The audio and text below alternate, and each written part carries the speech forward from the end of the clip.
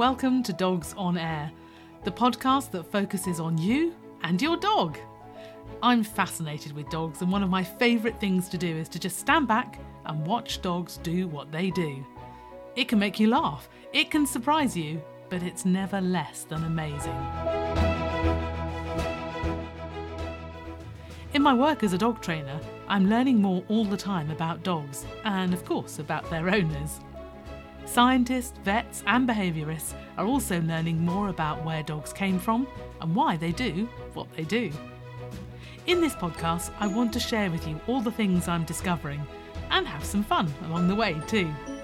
We'll talk about breeds of dogs, about food and how it affects your dog, shopping for your dogs, plus important news on dogs' health. We can share our best walks and top tips about our dogs too. I'd love to know your favourite places and why you chose your dog. Come along with me as we share our favourite passion. This is Dogs on Air.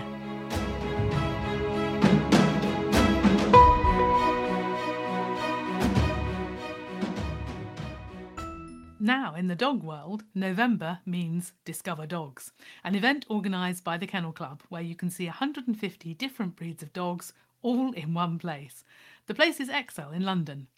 I caught up with Kennel Club's Heidi Axel-Day to find out what more visitors can do at Discover Dogs. There is all manner of doggy paraphernalia. So I'm sure if you ever come to Discover Dogs, you will see people with their trolleys and their bags laden high with all of their Christmas buying goods. Everything under the sun that you could possibly want for your dog, I'm sure, is there. And then beyond that, it's a really nice chance just to see doggy displays. There's the ever fun agility competitions, there's flyball. And this year, for the first time, we've got the medical detection dogs doing a display, but they're actually detecting or showing how they would detect for the likes of COVID-19, which is amazing stuff. You know, these dogs are incredible. So it's a real chance to see that kind of amazing work in action. And then there's the scruffs as well, not forgetting scruffs, which is for the crossbreeds. There's never a dry eye in the house. Yes. Oh, tell me more, what happens at scruffs bit? Well, it's the heat, so the different heats take place at Discover Dogs with the final at Crufts. And they compete in different categories. They're fun categories, you know, like the most handsome dog, the golden oldie, prettiest bitch. There's a real focus on the stories behind the dog. So it's you know where they came from, what their background is, their relationship with their owner. They're really nice stories. And as I say, it's normally never a dry eyes in the house. You always get some really moving ones as well. But they get to go on to the Crufts final after the Discover Dogs heat, which is lovely. What do you think the importance of this event is on a sort of more serious note? Because there is lots of talks of the dogs, for instance, the bulldog types who are having problems with their health. And what do you think this particular event contributes to the debate all the way around that? Well, that's definitely one aspect. I think there's three different areas actually, and from a serious perspective, why we hold this event. And now, I think more than ever, is a really important time to do so, because as we saw during the lockdown period, puppy ownership boomed. We had a massive increase. I think it's about 185% increase in searches on our Find a Puppy site for dogs. And obviously one of the challenges with that is people were buying puppies, but in very different conditions to how we would normally recommend you should buy puppies. Yeah. So we were doing it online. We weren't getting to meet the puppy in its home environment, which has now become part of law. And suddenly all that was thrown out of the window. So I think one of the things we were really fearful of is that people were buying dogs, and it's amazing, as their companion during the lockdown period and hopefully for the rest of their lives and beyond. But were people making rash choices? Were people going to breeders who are perhaps using the situation to hide behind the internet and to not show people their premises? So on the one hand, this event's critical because it's a chance not just to meet breeds, but meet breed experts. So you can learn, if you haven't yet acquired a puppy, but you're thinking of doing so, how do you do that responsibly? How do you make sure you're going to a really good breeder, somebody who's going to give you a puppy that's had the best start in life? So that's one aspect. The second is following on from that, making sure that if you are looking at buying a puppy, you are getting the right breed and you're really understanding we have these 150 breeds and it's amazing, but why do we have 150 different types? And everyone has developed from really different unique backgrounds. They had different functions that have given them unique characteristics now that mean that they suit different lifestyles. You know, if you're looking for a dog that's got certain exercise requirements or that isn't going to dig up your lawn, you know, you probably won't go for a terrier. But if you're happy to have a breed that you can, you know, give lots of exercise, there are lots of different types that are suitable for you. So that's why we host the event, because we're always telling people to make sure they buy the right breed for their lifestyle. And touching on your point at the beginning, health is also, you know, really critical part of that. If you're going into dog ownership and you're choosing a breed that perhaps have certain health conditions that it might be prone to, you need to know those up front. You need to be talking to the breeder about what they've done to make sure that your puppy gets the best possible chance of a good start in life.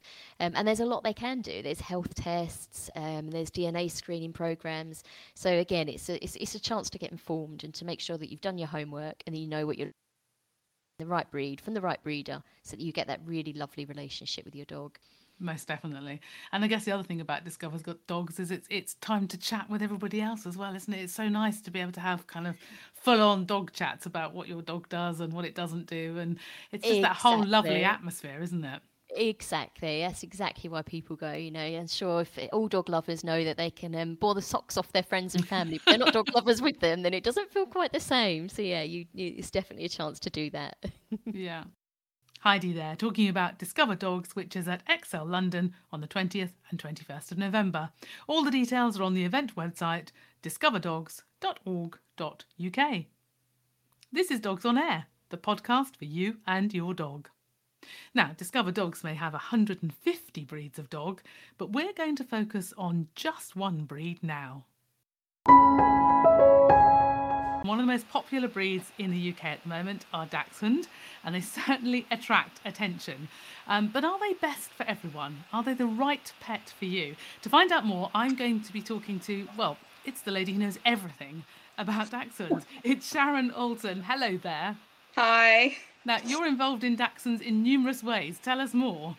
I am indeed. I have many different hats, it seems. I work and train and do behaviour specifically with Dachshunds and their crosses. I'm also the behaviour advisor for the Red Foundation Emergency Dachshund Rescue and one of the trustees for Dachshund Health UK, who are the charity arm of the Dachshund Breed Council.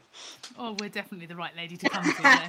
And I'm assuming that somewhere around in your pack you also have a Dachshund there. Well, I have a few. You don't just tend to have one, you do tend to collect them, and I've got a few, you know, fosters and ones that are foster fails as well, so the best type of failure, to be fair. Yes, that's absolutely true. So tell us more then. Tell us the good things about it. They're a wonderful breed. They are, don't get me wrong, they are probably one of the hardest breeds I've ever owned and worked with. But they are a get under your skin type of cuddle monster that are highly addictive. They of course have that appeal to, you know, they've just got that aren't they beautiful factor, but they're quirky. Their quirks make them Dachshunds, you know. They are brilliant. I often call them the empaths of the dog world. They are very sensitive to our emotions, and they do, if you're having a bad day or a good day, they share that with you. So they are a wonderful breed. But I was about to say, let's talk about, because I have to say, we've got one coming. This is not a Dachshund. She thinks she's a beautiful Doberman by the looks of it. She is. What's her name? This is Piper. Piper's slightly jealous of the fact that you're talking about Dachshunds at the moment. She has to do this on every recording. She has to make an appearance, and then a collie will appear as predicted. There. Okay. This is the other. There she is. Here comes the collie. Yeah, Dachshunds can't reach. That's another good thing about them. They can't reach when you're on a Zoom. I so wish that this was not a podcast, but you could see them. But I can tell you that they both look beautiful and very shiny coats. So, They are. so They we've reached the butt, because obviously they are so attractive. I have to say, when I walk out with one of my friends' Dachshunds, it's the Dachshund that always gets the, oh, aren't they lovely? But they are a particular breed, aren't they? They do need They care. are, and sadly, people don't necessarily realise that they are a working breed. They are bred to hunt. Originally, the standards were bred to hunt badger, and they are still actively used in Europe for stag and boar. So and a lot of them are coming over from Europe with working lines. And obviously, we're very much restricted here on what we can and can't do. And they struggle. They really do struggle with the restrictions of our world. But also, we forget, because they're small and they're beautiful and they're lovely and they love a cuddle, that they, they are still a dog.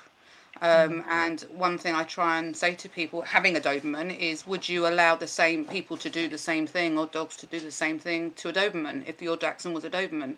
The answer is always no. But we forget, because they're small, we wouldn't carry a Doberman everywhere. We wouldn't, mine all sleep on the sofa, so, that doesn't bother me. But there are things we do and expect of Dachshunds that we wouldn't expect of larger breeds, because the expectations are different because they are small and cute. Same as strangers. People react differently to a Dachshund, and they will go and try and pick one up that's not theirs, and then if that Dachshund turns around and snaps, the dog's bad. But again, would you go and give a hug to a Great Dane or a Doberman or a German Shepherd? No. Why not offer the same courtesy? So we've got this whole loop of owners, but also Dachshunds are, they're on everything. They're on cups. I've got a mug here with the cup with Dachshunds on it, a blanket behind me with Dachshunds on it.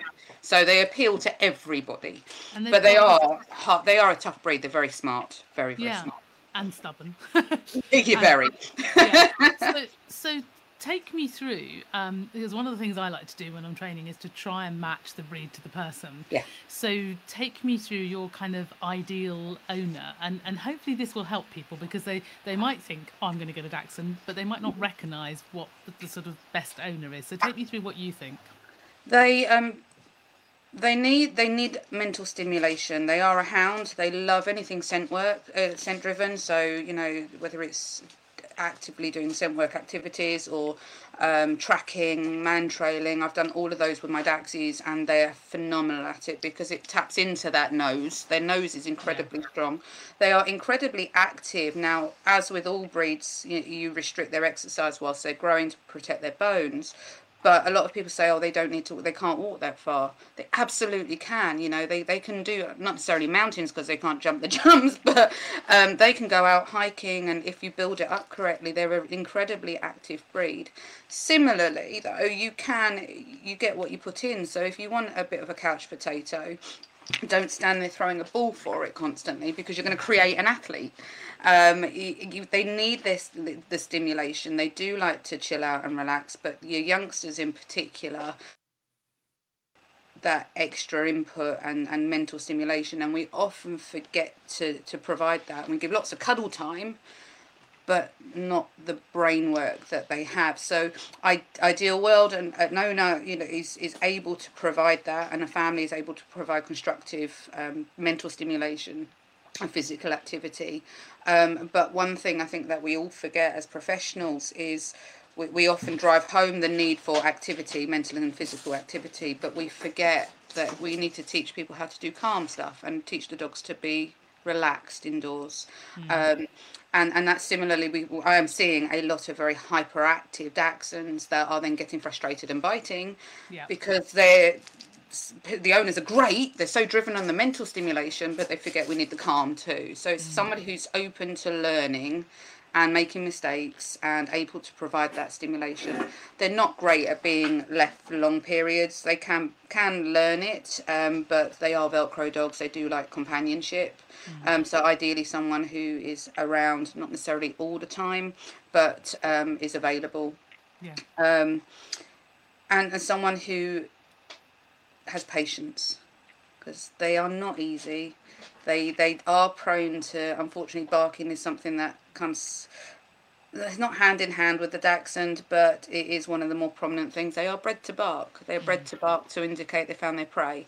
And with the surplus of breeding, temperament isn't really looked at as much as it should be. Yeah. And we are seeing a lot of very nervous and anxious Dachshunds. So owners need to be aware of that from the beginning and start putting things into place to build confidence from day one.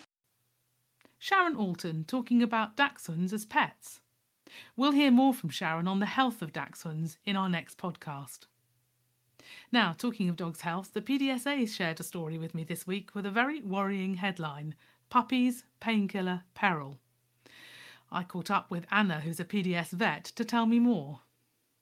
Yes, so we've had a story and we're just trying to raise awareness really of the dangers of certain human painkillers to our pets.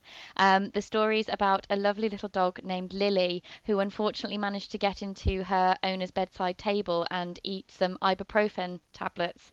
So these are a human medication which many people might recognise, and they're a certain type of medicine called a non-steroidal anti-inflammatory drug.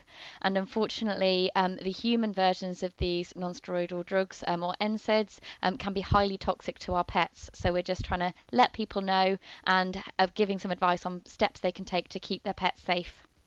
I imagine Lily might be a Labrador type dog when we talk about bedside tables, and is it a pup as well? Yes, so she was a younger dog, but actually this is something that we find a lot of dogs and some cats as well.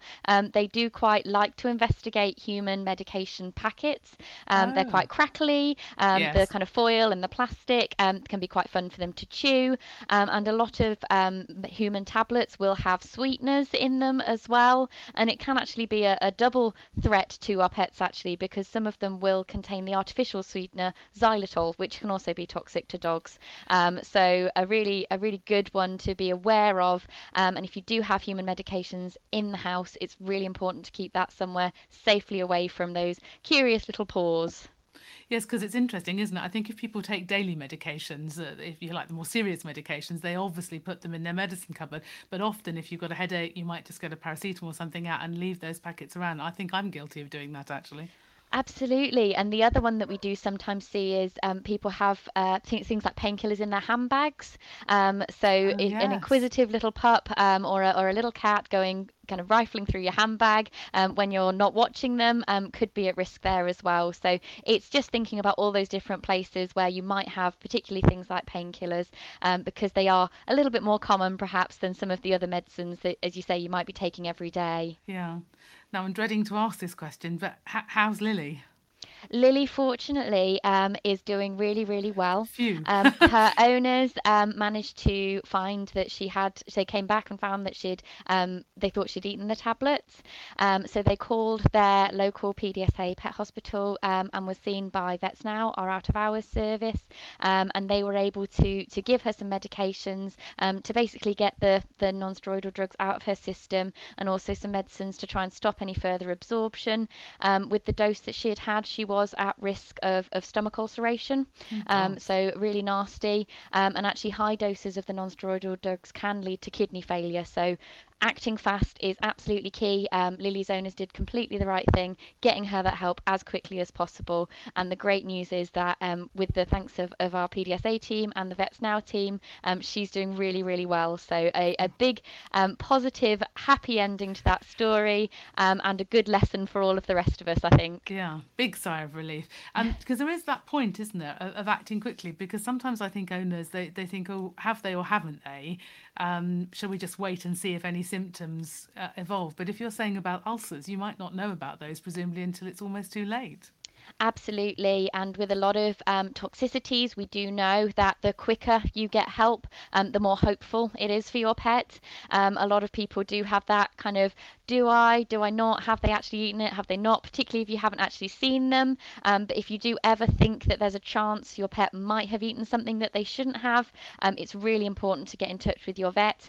They'll be able to let you know whether what they've eaten could be toxic, whether it could be a danger, and also whether they need to be seen straight away, because in a lot of circumstances there are things we can do if we act fast. So I would always say, if in doubt, get in touch with your vet as soon as you think that something might be wrong. Wonderful advice. Thank you very much indeed, Anna. It's lovely to speak to you. I'm going to hope to grab you again just before Christmas, because that's another bit of a minefield, isn't it, for dogs and eating and everybody being very busy around the table, and suddenly the mince pies have gone. But hopefully we'll catch up with you again before Christmas. Absolutely. Thank you so much for your time today. Well, thanks to Anna there from the PDSA. Well, that's it for this edition of Dogs on Air. Next time we'll be talking about those health issues for Dachshunds. We'll be finding out more about Labrador Retrievers, and we'll be chatting to Anna again about how to keep our puppies and older dogs safe during those festivities.